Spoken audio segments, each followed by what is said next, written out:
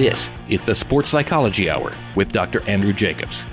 I cannot express the gratitude what my son came and visited you. Dr. Jacobs has been in practice for 37 years as a sports psychologist. I have seen a change in youth sports in the last 10, 15 years. I've talked about it a lot on this show. The Sports Psychology Hour. The best advice on the radio, each and every week. Failure and losing and screwing up is something that happens in life. It happens in sports. And I think we have to teach kids how to do that more effectively. This is where sports talk gets real. That word playing, it's gone from our society in a lot of ways with kids. And now here's your host, Dr. Andrew Jacobs.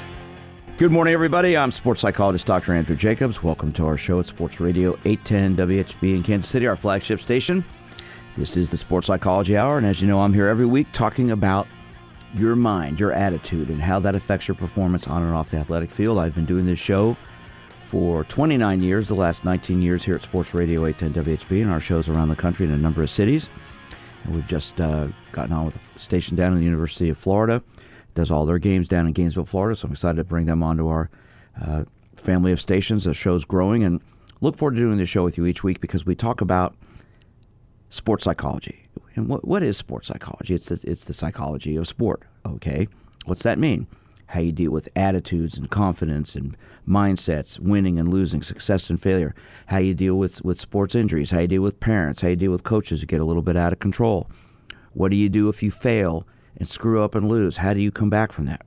We talk about these things on this show every week. This is my 29th year on radio here in the Kansas City area, and as I said, my 19th year here with Sports Radio 810 WHB. And in the last year and a half, we've started getting the show on around the country. I think this is a show a lot of people have sent me emails about that like listening to it. Our shows are podcasted on my website, which is winnersunlimited.com. They're on SoundCloud, and they're also here at Sports Radio 810 WHB. Today, we're going to have a fun show because I have a guest in studio with me. His name is Dr. Neal Erickson. He's the team physician for our MLS team here in Kansas City, Sporting Kansas City, since their inception in 1995. He's also the founder of a program called Elite Physicals, where they work with business executives and help them get them in shape. And he's been in private practice as a family physician at St. Joseph Medical Center here in Kansas City. So, Neal, thanks for joining me this morning. Good morning, Dr. Jacobs. So tell me, sports psychology's been around for a while. As you know, I'm one of the first people in the country in this. You deal with pro athletes, you deal with weekend warriors, you deal with kids. How important is the psychological side when you're dealing with all these people coming in to deal with injuries or their health? It's probably one of the most significant factors that it's difficult to control for. A lot of kids can train and go to the gym or work with an individual trainer, but most of them don't look at the psychological component. And that ability to push through when you're fatigued, or to not make mental errors, or to handle difficulties with defeat, and to handle success. I think a lot of people have a difficult time with that. You can be the most talented player on the field, but not have the most success because you don't have that mental toughness. You know, I like to say you can have two athletes who are physically the same, but the one with the stronger mind will come out on top. What do you think about that? Absolutely agree. There's a lot more to it than just being the strongest, fastest athlete on the field. And no question, it's important to have that psychological component worked out. When you're working with pro athletes, and you see a lot of them, not just soccer players, but other sports as well, where does the psychological component come in, especially with injury treatment and prevention and recovery? Well, you raise a good point. When somebody gets injured, if they've been doing well for their whole life and suddenly have an injury, it's very interesting to see how their recovery is affected by their psychological makeup. Some people find it as the next challenge. Some people feel defeated and have a hard time turning that around. So we often have to work with them to help them get through that component. And usually, interestingly, when you do that, they become a better athlete after the fact. On the flip side, a lot of times we push the kids too hard, too early. Their brains aren't ready to handle that kind of mental toughness. Just like their muscles may not be fully developed, their brain psychology is not fully developed at 10 to 15 years of age. But we're expecting them to do that, to compete at that level on an ongoing basis throughout the year in one sport potentially. And so a lot of times they can't handle that mental toughness. So the parents may expect it, and they may even physically look like they're more mature than they are, but mentally, oftentimes they're just not there. Yesterday in my office, I had a new client who is a high school baseball player, and he was referred to me by the team physician with the Kansas City Royals, and he's seeing me because he has an elbow injury. He's got to have surgery on it from overuse. He's a high school freshman. He has a brother who's now in college, who's a pitcher, who had Tommy John surgery a couple years ago as a pitcher. Okay, so I'm sitting there thinking about this as I was preparing for our show today. The overuse injuries on youth sports now are becoming a problem. And I'm hearing it more and more from several physicians who refer clients to me, and we've talked about it as well. Okay, youth sports is a huge business, and it's a money business. People are making money on youth sports, and we're seeing leagues starting at younger and younger ages. You and I both presented at a symposium a week ago, and I mentioned in the symposium something I've said in this show many times. We're getting to the point now, and I really believe this, I'm not joking, I think there will eventually be a league for pregnant women. You're laughing. But we're getting, there's a soccer company here in the Kansas City area that has tournaments for 2-year-olds. Yep. Right? Oh, yes, absolutely. I mean, it's like, why? Why, as a physician, why are we doing that? Well, I think people want to be active, and I understand people want to be participating in activities in sports, and parents want their kids to get that best opportunity. I don't have a problem with them playing soccer at 2. I'd rather they did it on the playground or in the neighborhood. I think when you're organizing it, it just automatically increases that stress. Even though the parents may say we're doing it for fun, the kids will feel that pressure innately, and they'll start to put pressure on themselves. And so I think that doing our best to keep it just for fun and for play at that young age is important. And I also think, we've talked many times, year-round in one sport is going to lead to injuries. You talked about that baseball player. Of course his arm is injured. Why would you expect anything different when you put that much strain on that one joint for an entire year without a rest? And I do think that specialization and that early age initiation of the sport is a major component for all these injuries that we never saw before. So why do you think parents are allowing their kids to do that? Is it their ego? Is it their goal of getting their child a scholarship, or maybe the dream of playing professionally? You work with pro athletes with our soccer team here in Kansas City. I mean, several have been homegrown. Matt Beasley, Sestanovic, who played for this team, grew up here. So right. Do you see that a lot in your practice and with the people you work with? I don't see the parental pressure for the vast majority of people. I think they want their kids to be active. I don't think many parents see their 5-year-old as the next pro. Maybe there are a few. I think that just grows as that child has success. I think it is a business, as you said. There are people who now can profit from those activities, and they find that, hey, if I get these kids to participate once a week, I can charge a certain fee. If I do it 3 or 4 times a week, I don't think that there's intent from them even to overtrain, but it just becomes nor am I insinuating right. that either. I understand. I'm not saying that. It just becomes easy to justify, well, if we train more, we'll be better. In a short period of time, that may be true, but when you add that up over a year, that overtraining becomes a problem. And certainly many youth leagues are trying to figure out how that balance works best. And my own children have worked with, quote, competitive leagues that have backed off on some of the year-round part. They want you to participate in the off-season, but not at that full level because they saw those injuries. And I hear that a lot from parents who come in to see me. Well, we have to train year-round because if we don't, we're going to fall behind everybody else. And I'm like, I don't think you do at 10 years of age have to do that. Maybe at 13 or 14, I get where that starts to become that situation. Right. But at 8, 9, 10 years of age, I think kids should, years ago when I worked at KU with Larry Brown, the basketball coach, he said something to me that stuck with me. I've shared it on this show many times. He thought kids should play an individual sport and a team sport, and they should rotate around throughout the year. Because from both perspectives, it's important because in a team sport, you're going to learn about sharing, sacrifice, working together. Individual sport, you're going to learn about building your confidence. So to me, I think doing both, you can play 2 sports at once. I wouldn't do more than that. Right. And I would rotate around throughout the year. But sticking with one, eventually you're going to get that overuse. And by the kids start at 5, 6 playing baseball. By the time they're 12, 13, you're seeing a lot of these elbow injuries now with kids. I think that's an excellent analogy, and I think it actually goes to that kind of cross-training. You're cross-training your brain for team versus individual sports. And I think that's an outstanding concept to get kids involved in individual sports as well, to develop that part of their brain, that part of their psyche, and their confidence in their own abilities. So it really starts then with the parents, and sometimes you'll have to have conversations, like you said, not that often, but once in a while you may have to have a conversation with the parent, with their child, about maybe you need to slow down on the training, things like that. That's correct. And is that a difficult conversation for the parents sometimes to hear from you? Usually it's not, because they're in there after an injury. So they're already trying to assess what they're doing. Rarely is this conversation happening at their annual physical? Because then they're excited for the new season and they're all geared up. But after a significant injury, you're having this conversation about what happened to cause this and what can we do to prevent it the next time. I'm sports psychologist Dr. Andrew Jacobs. My guest this morning is Dr. Neal Erickson. He's the team physician for sport in Kansas City. He has been since they began playing in 1995. He knows a little bit about sports and injuries and things like that. We're having a great conversation this morning. If you'd like to join us, if you have a child playing sports, maybe they've got an injury issue you want to overcome or deal with, or you're questioning about, give us a call. If you're an athlete, you've got something you want to talk about pertaining to injuries, give us a call. Every week we bring up topics like this, and I think this is a great one today because it's an issue everybody has to deal with if you have kids. I'm sports psychologist Dr. Andrew Jacobs. This is the Sports Psychology Hour. This is the Sports Psychology Hour.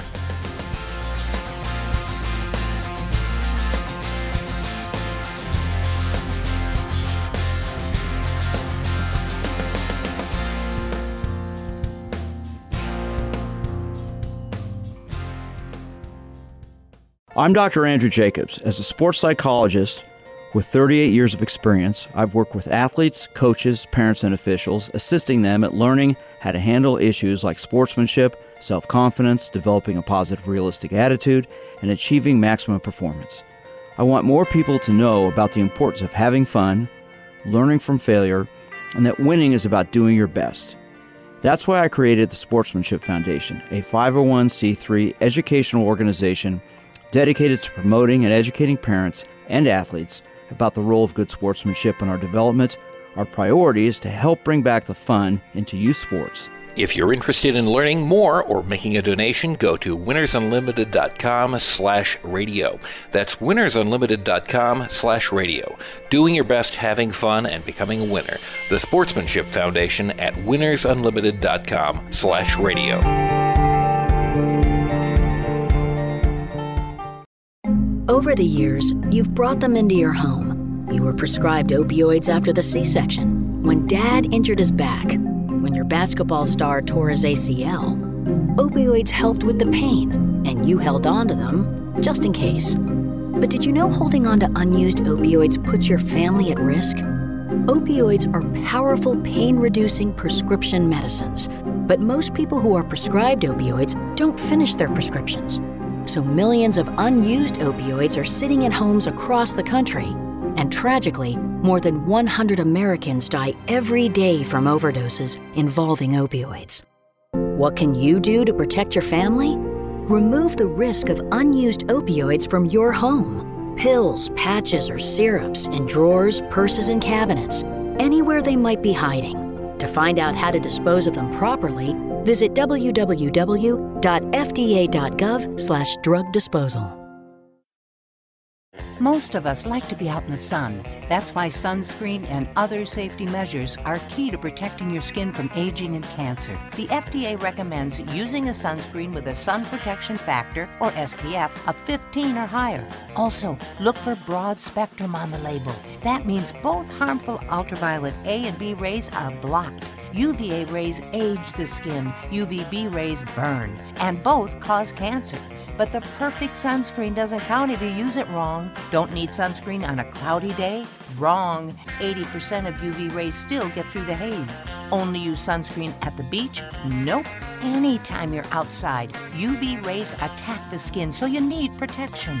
And you have to reapply sunscreen every 2 hours. Remember, SPF plus broad spectrum equal healthy fun in the sun. Visit www.fda.gov/sunscreen for more information. A message from the U.S. Food and Drug Administration. Over the years, you've brought them into your home. You were prescribed opioids after the C-section, when Dad injured his back, when your basketball star tore his ACL. Opioids helped with the pain, and you held on to them just in case. But did you know holding on to unused opioids puts your family at risk? Opioids are powerful pain-reducing prescription medicines, but most people who are prescribed opioids don't finish their prescriptions. So millions of unused opioids are sitting in homes across the country. And tragically, more than 100 Americans die every day from overdoses involving opioids. What can you do to protect your family? Remove the risk of unused opioids from your home. Pills, patches, or syrups in drawers, purses, and cabinets, anywhere they might be hiding. To find out how to dispose of them properly, visit www.fda.gov/drug disposal.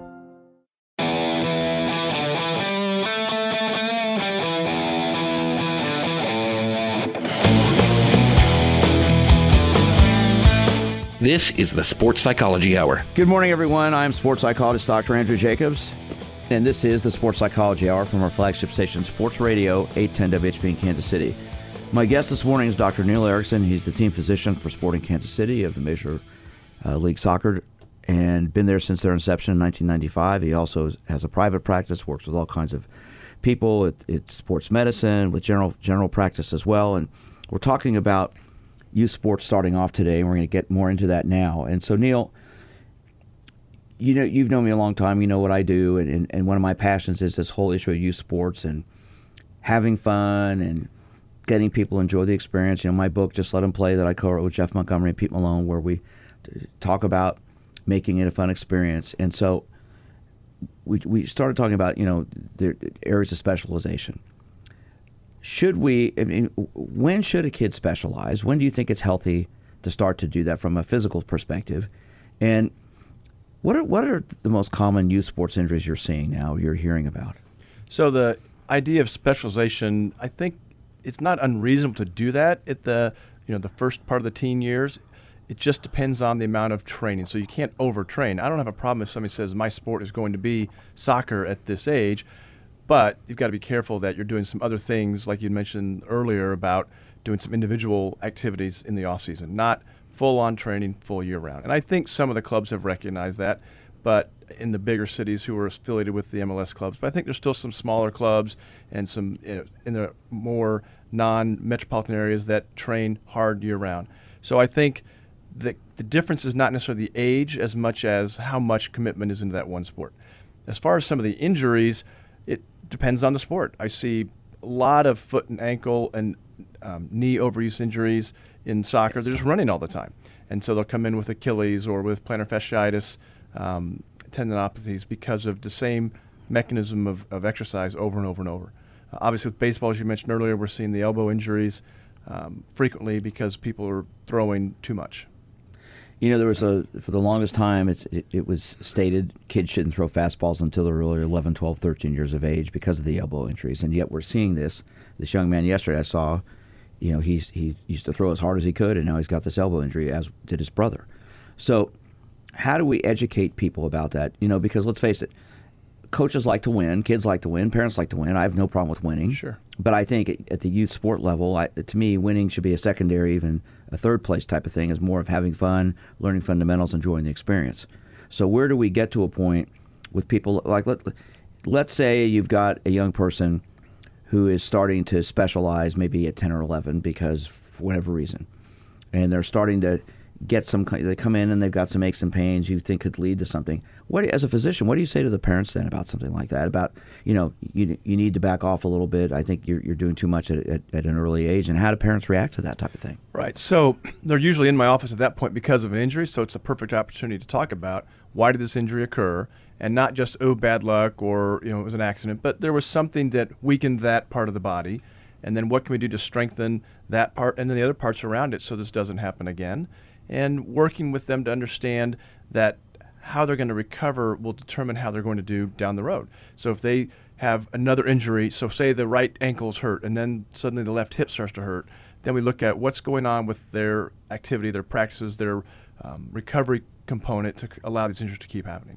You know, I've read a lot, which I do all the time in my field, and recently there have been articles written where Roger Federer and Alex Morgan have been quoted quite frequently about how they didn't specialize in their particular sports, tennis and soccer, until they were about 13 or 14. They played a bunch of different things. And in fact, Roger Federer has been quite outspoken about kids playing one sport until they're about 13 or 14. He thinks they should play a number of different sports. And he says it was very helpful for him, and it's allowed him to continue it. You know, he's in his mid-30s now. Right. Alex Morgan's in her late 20s now, and she's a mother as well. And obviously two of the top ever in their sports. What do you think about that? I agree. I think if you talk to many of the professionals now, they'll convey the same thing, that they did multiple sports as a youth, and having that balance was actually fun. And going from season to season is an excellent thing to do to help them adjust their bodies. And I think it creates different team components. So in one team, you may be the captain and the leader. Another team, you may be just a regular part of the team. And I think that helps with your physical and psychological development. Instead of being one role your whole life, and then when something happens to change that, you can't handle it. Whereas if you're doing multiple sports, multiple situations, you can deal with that better. So I think that non-specialization gives a lot of advantages, whether it's multiple team sports or team versus individual sports. Parents, to me, are part of the problem with a lot of these issues because they have these delusions that their child can be so great. I get that a lot with parents that bring their kids into my office. So as a physician, when you maybe pick up on something like that, how do you speak to the parents to try to get them to maybe back off a little bit on their excitement about pushing? So I use some of my own personal experience and my experience in my practice. And what I will tell them is, if they're a freshman, they come in and they're saying, oh, yeah, my kid's going to start varsity and he's going to get scholarships. I said, that's great. I said, but I would also plan, in case he doesn't, or she, if they decide that they don't want to play that sport. My oldest son, who played competitive soccer as a youth, I remember when they were the top youth team at the end of their junior year, 17 of the 18 kids said they were going to go on to play college soccer. And lo and behold, a year later, 2 went ahead and did that. So things changed. Because? They just got burned out on the sport. They wanted to go get a college experience. They wanted to get a job. They wanted to go to the military. Lots of different reasons. But the point was, what they thought they wanted to do at 15, 16, 17 didn't really happen. You just hit something right there. Get burned out. Okay, and I want to emphasize that for a second, because as much as I love sports participation, I'm seeing that a lot now in the last 2-3 years, more so than I ever have before. Kids, their junior and senior years of high school, are burned out of their sport. I had a college soccer player that a college coach referred to me this past fall, who was a freshman on a big-time scholarship, and he came in and said, Dr. Jacobs, I don't want to play anymore. I don't like it. I'm burned out. I wanted to quit 2 years ago. My parents made me keep playing and said, you're going to get a scholarship, and I did. Well, you know what? 2 weeks later, he just up and left, packed up his stuff, and drove home, and showed up at his parents' house, said, I'm done, I'm quitting. He didn't even tell the coach, which was wrong, and just left. Yep. He said, I've had it, and the parents were furious, but he said, I'm not playing anymore. You made me do this. I don't like it. I'm tired of it. Right. And they didn't address the psychological component throughout those years. It was all about his physical performance and his success in that field. And so that was never addressed, and it was never discussed. This is the Sports Psychology Hour.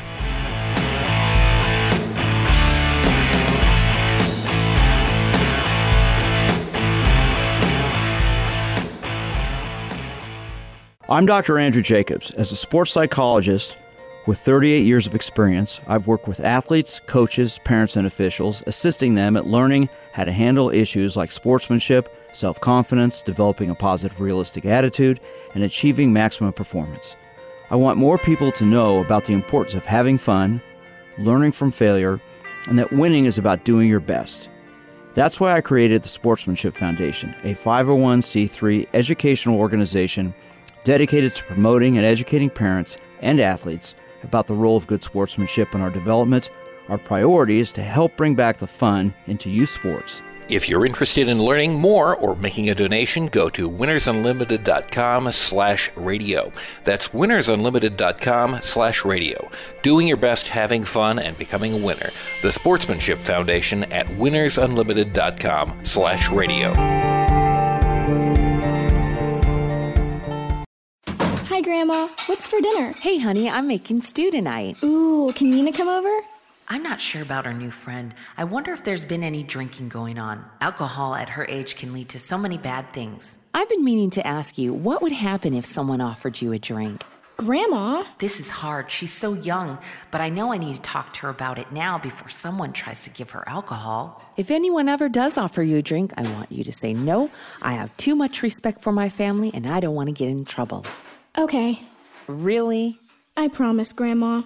I love you too. Okay, how about tasting this stew and telling me what you think? Some children may try alcohol as young as 9 years old. It's not too early to talk about drinking. For tips on how to begin the conversation, visit underagedrinking.samhsa.gov. That's underagedrinking.samhsa.gov. This message brought to you by SAMHSA and this station.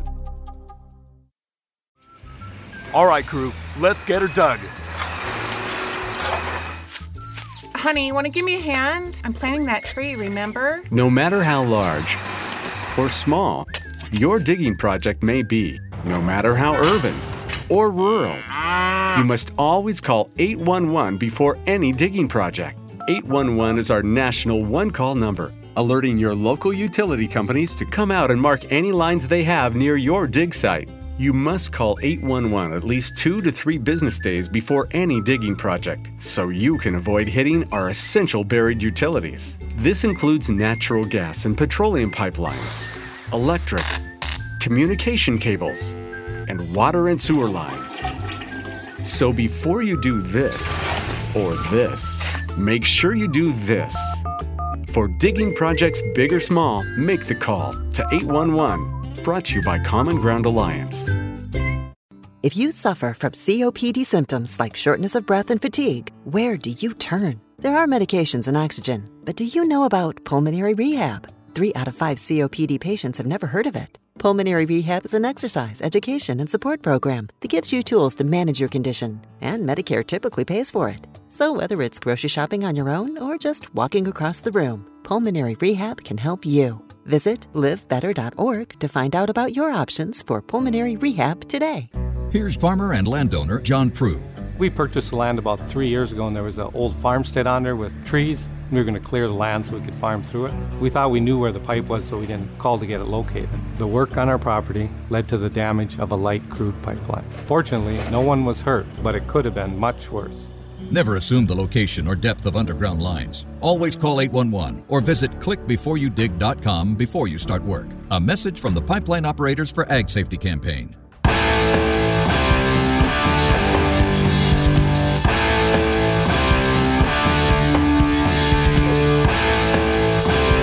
This is the Sports Psychology Hour. Hello again, everyone. I am sports psychologist Dr. Andrew Jacobs. This is the Sports Psychology Hour from our flagship station, Sports Radio 810, WHB in Kansas City. My guest today is Dr. Neal Erickson. He's the team physician for Sporting KC, our MLS team here in the Kansas City area. He's been their team physician since the team started playing in 1995, back when they were known as the Wizards. Actually, the Wiz. The Wiz, excuse me, I was going to say. 1 year. Then they became the Wiz. I got it backwards. Right. They were the Wiz. Yep. Yeah, that was there are some great lines. Then let's go take a whiz, right? Okay, so anyway, we're not getting into that this hour of the morning.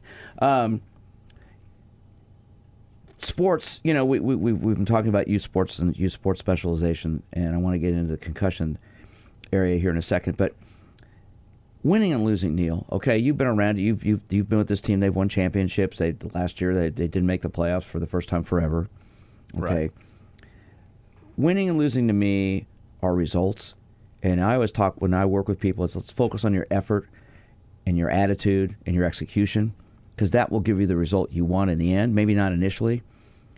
But learning how to fail, learning how to lose, learning how to deal with negativity is such an important component of this. And one of the things that concerns me with a lot of kids' sports is you have some overzealous parents and coaches who are all caught up with winning a championship for their 8-year-old.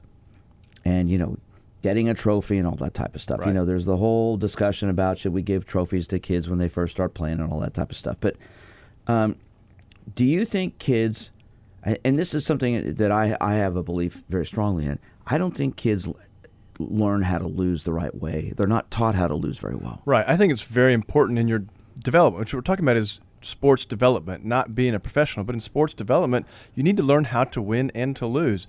If you're always going undefeated every year, you're not really helping yourself. So I always tell parents, one of the best seasons if you're just above 500 that season, meaning you lost some, you won some. And how did you handle that loss? Did you grow? Did you get better? I don't care who you are, you will experience some defeat at some point.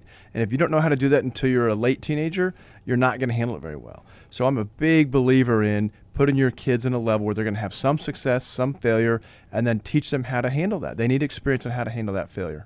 Okay, so what's the best way to handle it? What's the best way to learn from it from your perspective as a medical doctor? You see in pro locker rooms, and you've got kids. You've seen the whole level. You've got kids that have played at every level. How do they learn the best way from your perspective as a physician? I think as the best, as well as a parent. As a parent and and I was a coach as a youth coach, is let's assess why did we not have success? What did we do wrong? Was it a physical failure or a mental failure? Was it not a team effort? Was the team just better than us? There's a lot of factors, and sometimes the team or person will just be better than you, and that's okay. How do I handle that? What do I do next time to make sure that I have that edge? And so it's really about assessing where you are, assessing what you did to prepare for that match or game, and then changing those behaviors, changing those patterns. See, I think a lot of this, and I've talked about this forever on the 29 years I've been on radio, there needs to be a preseason meeting by the coach with the parents and the kids. Talk about the expectations for the season. What are our goals? What do we want to do? How are we going to handle success, failure, winning, losing? How are we going to handle playing time? How are we going to handle injuries? All these types of things.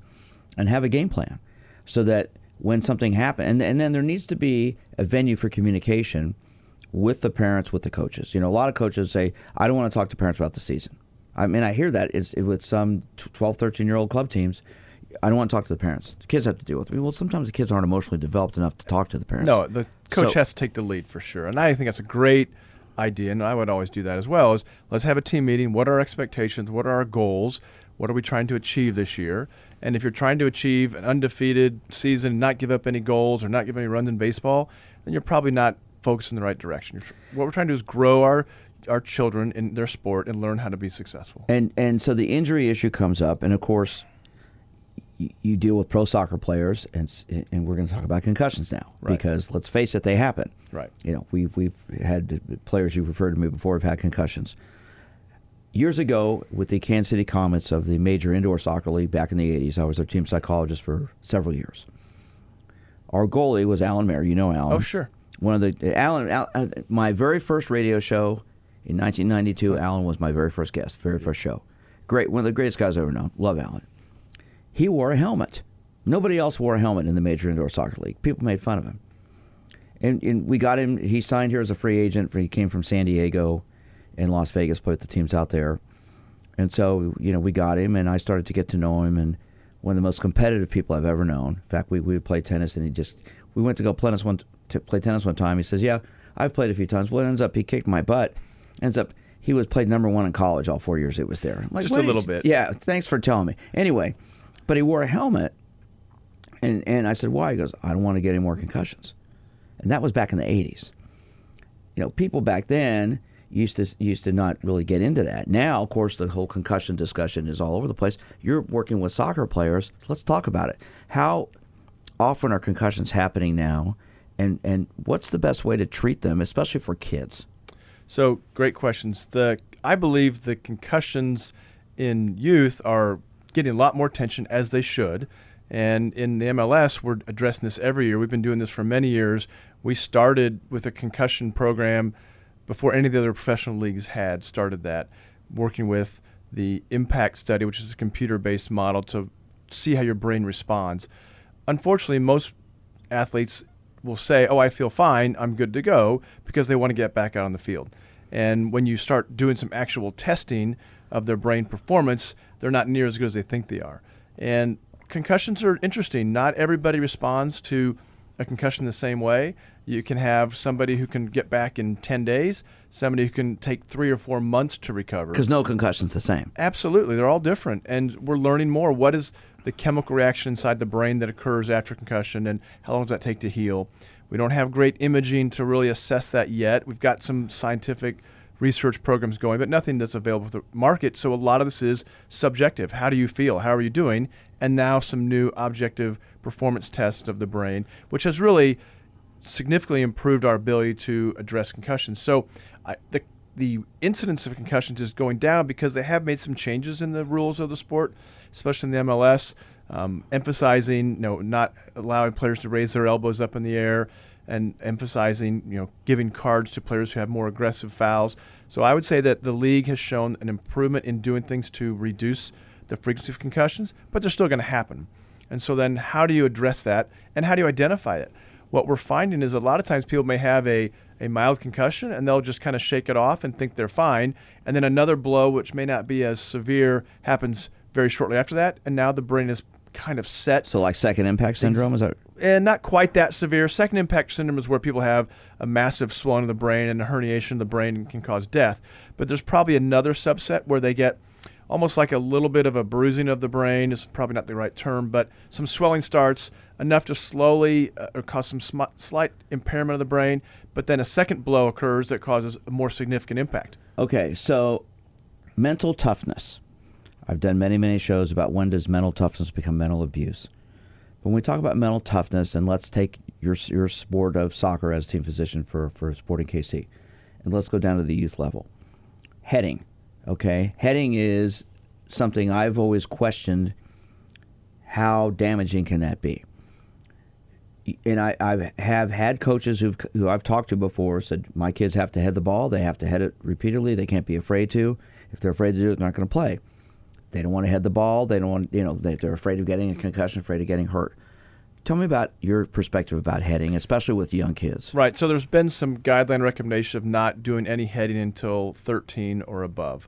And probably because the musculature of the head and neck isn't strong enough to stabilize the head in order to do a proper head maneuver.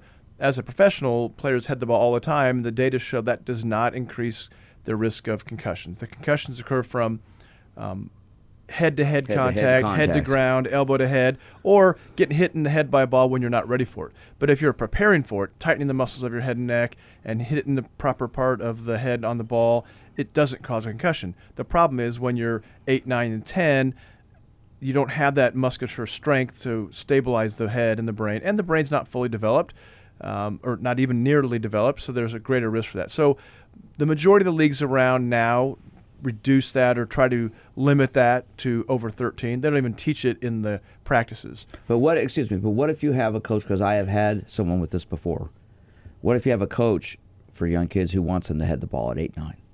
What do you say? Well, as a parent, I would go to the coach and say, look, I think this is negative, and you can actually find those guidelines online and say this is not appropriate.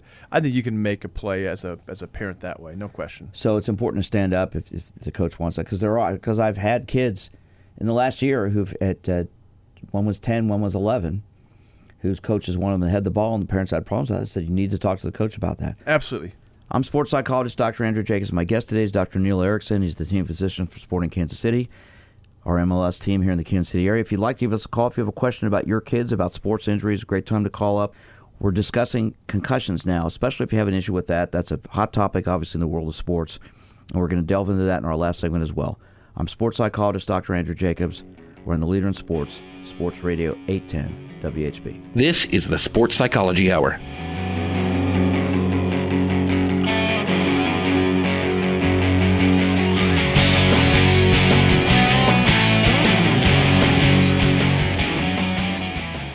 I'm Dr. Andrew Jacobs. As a sports psychologist with 38 years of experience, I've worked with athletes, coaches, parents, and officials, assisting them at learning how to handle issues like sportsmanship, self-confidence, developing a positive, realistic attitude, and achieving maximum performance. I want more people to know about the importance of having fun, learning from failure, and that winning is about doing your best. That's why I created the Sportsmanship Foundation, a 501c3 educational organization dedicated to promoting and educating parents and athletes about the role of good sportsmanship in our development. Our priority is to help bring back the fun into youth sports. If you're interested in learning more or making a donation, go to winnersunlimited.com/radio. That's winnersunlimited.com/radio. Doing your best, having fun, and becoming a winner. The Sportsmanship Foundation at winnersunlimited.com/radio.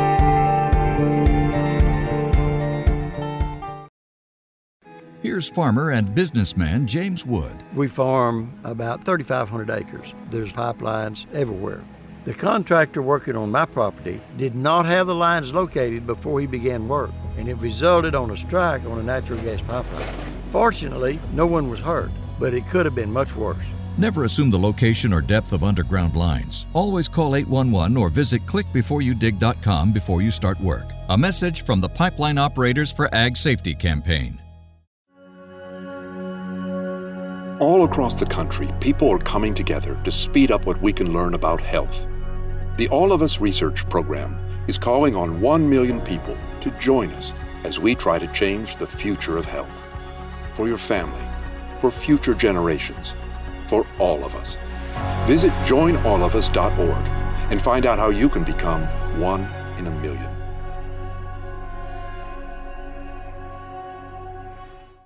Most of us like to be out in the sun. That's why sunscreen and other safety measures are key to protecting your skin from aging and cancer. The FDA recommends using a sunscreen with a sun protection factor, or SPF, of 15 or higher. Also, look for broad spectrum on the label.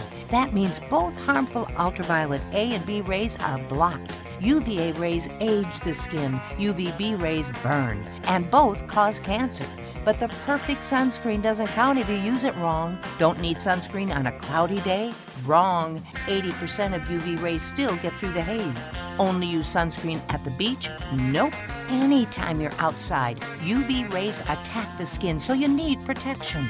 And you have to reapply sunscreen every 2 hours. Remember, SPF plus broad spectrum equal healthy fun in the sun. Visit www.fda.gov/sunscreen for more information.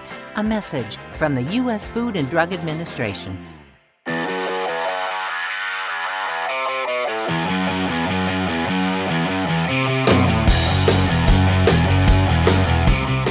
This is the Sports Psychology Hour. Hello again, everyone. I am sports psychologist Dr. Andrew Jacobs. This is the Sports Psychology Hour. My guest today is Dr. Neal Erickson, the team physician for Sporting Kansas City, our MLS team here in the Kansas City area. And we've been having a pretty good conversation today about sports injuries, youth sports, and we're getting into concussions. And before we get into our last segment, I want to mention, I've been doing this show for a while, and I've created the Sportsmanship Foundation. It's a Kansas nonprofit corporation, and it's a public charity that helps educate athletes, parents, coaches, and officials about sportsmanship and the mental side of sports. And the purpose is to improve sports performance in the lives of athletes of all ages and skill levels. So if you want to help me educate people, I want to grow this show, make the Sportsmanship Foundation a national show, you can click on my website, winnersunlimited.com, and go to the Sportsmanship Foundation tab. Click on and make a donation. It could be $1 or whatever you want to do, but trying to get this show to become a national show through that foundation. So I appreciate any help you can give me. Neal, we've gotten into this concussion discussion, and that can go on forever. Sure. I once had an athlete, a high school athlete several years ago, that came to my office. He'd gotten a concussion and heat stroke, passed out, had to get taken in an ambulance to a hospital. He coded out in the ambulance. They brought him back. He was an offensive lineman, one of the stars of the team. And the coaches never came to see him in the hospital. Didn't even speak to the parent. Parents called the coaches up and said, well, we're busy with practice. Wow. And that kid quit football. It took him 6 months to recover from the concussion. The heat stroke he got over pretty quickly. But the psychological effects of that lasted a long time with him. I would imagine. And he decided to go actually into sports medicine. He's now in college. He told me, Dr. Jacobs, I'm going to go into sports medicine because of this. It's changed my perspective. Yeah. Coming back from a concussion, all right, and as we said earlier, every concussion is different. Everybody responds differently. I know you've dealt with multiple athletes who've had these. How do you work with someone about coming back? What's the best way to come back? How do you know it's time to come back when they're ready to go? So for the MLS, we have a very specific protocol that they have to follow. First of all, is waiting until they're symptom-free. And so that is somewhat of a subjective assessment tool. They have to be honest about their symptoms. And the MLS has done a great job. Honest. Okay, excuse me for interrupting you right there.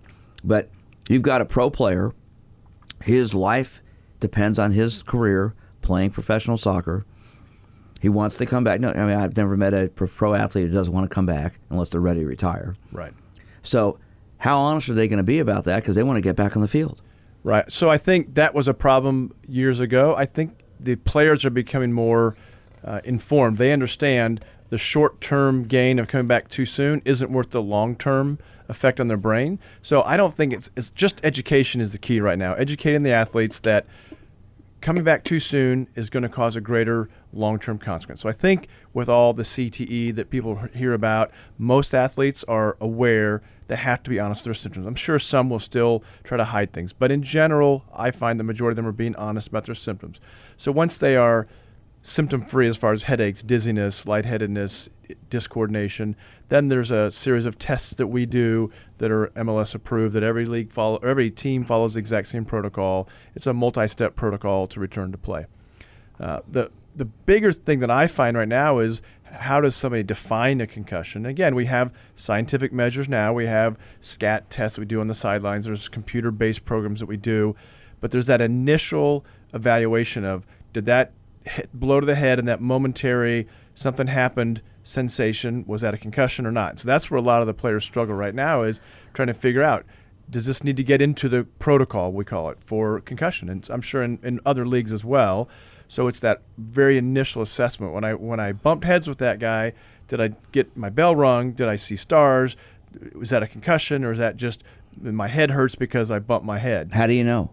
That's not easy. That is probably the hardest part, is understanding that. So it's looking at, how does their brain react afterwards? How do they perform? So on the sideline, we're watching them. Are they moving in a normal pattern? Are they responding in a way that seems appropriate? Obviously, if there's a stoppage of the game, we go out and do an assessment on the field, and the trainer will make an assessment that, again, is uniform across the league. There's a series of questions they ask, specific about where they are, what's the score, what happened last, so to see their orientation. Where are the team physicians during an actual MLS game? Are you on the sideline? Are you in the stands? Where are you? Right. The MLS created a program called Venue Medical Director, VMD, where there is a physician sitting right behind the fourth official between the two benches doing assessments. We also have a concussion spotter who's watching for signs of concussion. Just like in the NFL, same thing. Exactly. So if there's signs of performance that's not right after a hard blow, they'll alert us. And what would those signs be?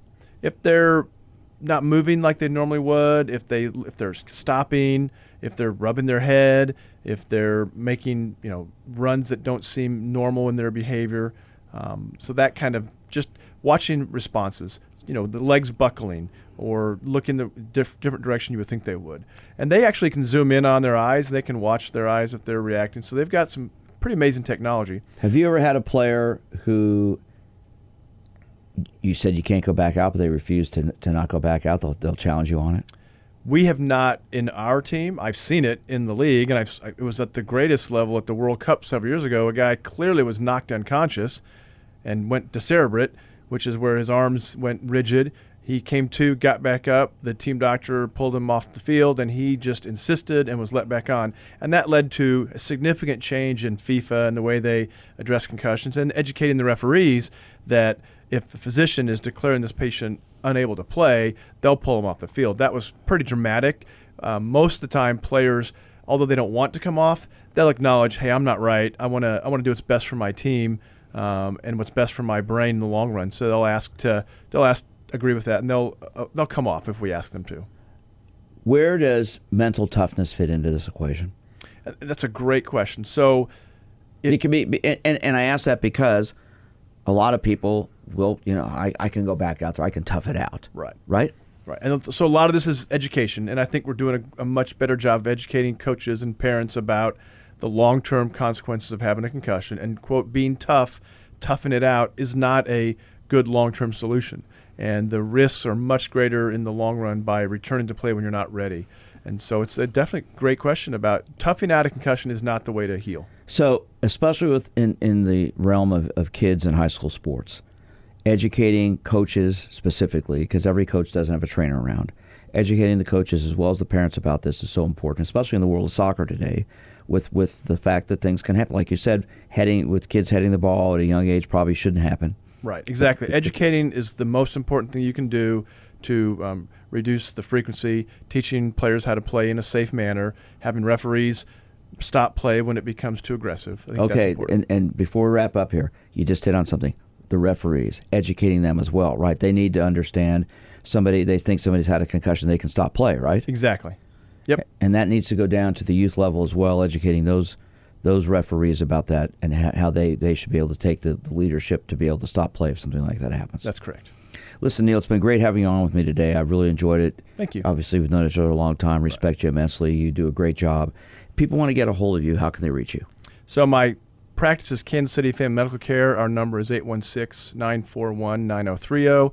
Or they can reach me through my email, through my concierge medical practice at Elite Physicals. It's N. Erickson, N-E-R-I-C-K-S-O-N, at elitephysicals.com. Our shows are podcasted all around the world. I get emails from people in Europe and Australia, so you might hear from somebody, and hopefully you will. Listen, thank you so much for coming in and joining us today. I appreciate your knowledge and educating people about what's going on with sports. Thank you, Dr. Jacobs. I'm sports psychologist Dr. Andrew Jacobs. Hope you enjoyed the show. Our shows are podcasted here at Sports Radio 810 WHB. They're podcasted on SoundCloud. They're podcasted on my website, winnersunlimited.com. You can reach me several ways. Email me at drj@winnersunlimited.com. Send me an email there. Call me at 816-561-5556. You can follow me on Twitter at drjsportspsych, at drjsportpsych. Hope you've enjoyed the show. Love to hear from you with any comments or questions or topics you'd like me to talk about in the future. I am sports psychologist Dr. Andrew Jacobs, and this is the Sports Psychology Hour. You've been listening to the Sports Psychology Hour. For more information, go to winnersunlimited.com.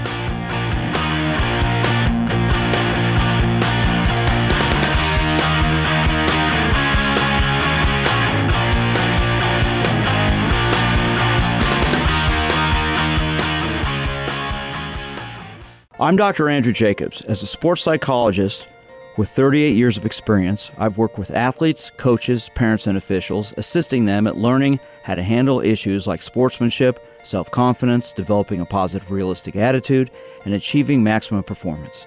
I want more people to know about the importance of having fun, learning from failure, and that winning is about doing your best. That's why I created the Sportsmanship Foundation, a 501c3 educational organization dedicated to promoting and educating parents and athletes about the role of good sportsmanship in our development. Our priority is to help bring back the fun into youth sports. If you're interested in learning more or making a donation, go to winnersunlimited.com/radio. That's winnersunlimited.com/radio. Doing your best, having fun, and becoming a winner. The Sportsmanship Foundation at winnersunlimited.com/radio. Over the years, you've brought them into your home. You were prescribed opioids after the C-section, when Dad injured his back, when your basketball star tore his ACL. Opioids helped with the pain, and you held on to them just in case. But did you know holding on to unused opioids puts your family at risk? Opioids are powerful pain-reducing prescription medicines, but most people who are prescribed opioids don't finish their prescriptions. So millions of unused opioids are sitting in homes across the country. And tragically, more than 100 Americans die every day from overdoses involving opioids. What can you do to protect your family? Remove the risk of unused opioids from your home. Pills, patches, or syrups in drawers, purses, and cabinets, anywhere they might be hiding. To find out how to dispose of them properly, visit www.fda.gov/drug disposal. Hi, Grandma. What's for dinner? Hey, honey, I'm making stew tonight. Ooh, can Nina come over? I'm not sure about our new friend. I wonder if there's been any drinking going on. Alcohol at her age can lead to so many bad things. I've been meaning to ask you, what would happen if someone offered you a drink? Grandma? This is hard. She's so young, but I know I need to talk to her about it now before someone tries to give her alcohol. If anyone ever does offer you a drink, I want you to say no. I have too much respect for my family, and I don't want to get in trouble. Okay. Really? I promise, Grandma. I love you too. Okay, how about tasting this stew and telling me what you think? Some children may try alcohol as young as 9 years old. It's not too early to talk about drinking. For tips on how to begin the conversation, visit underagedrinking.samhsa.gov. That's underagedrinking.samhsa.gov. This message brought to you by SAMHSA and this station.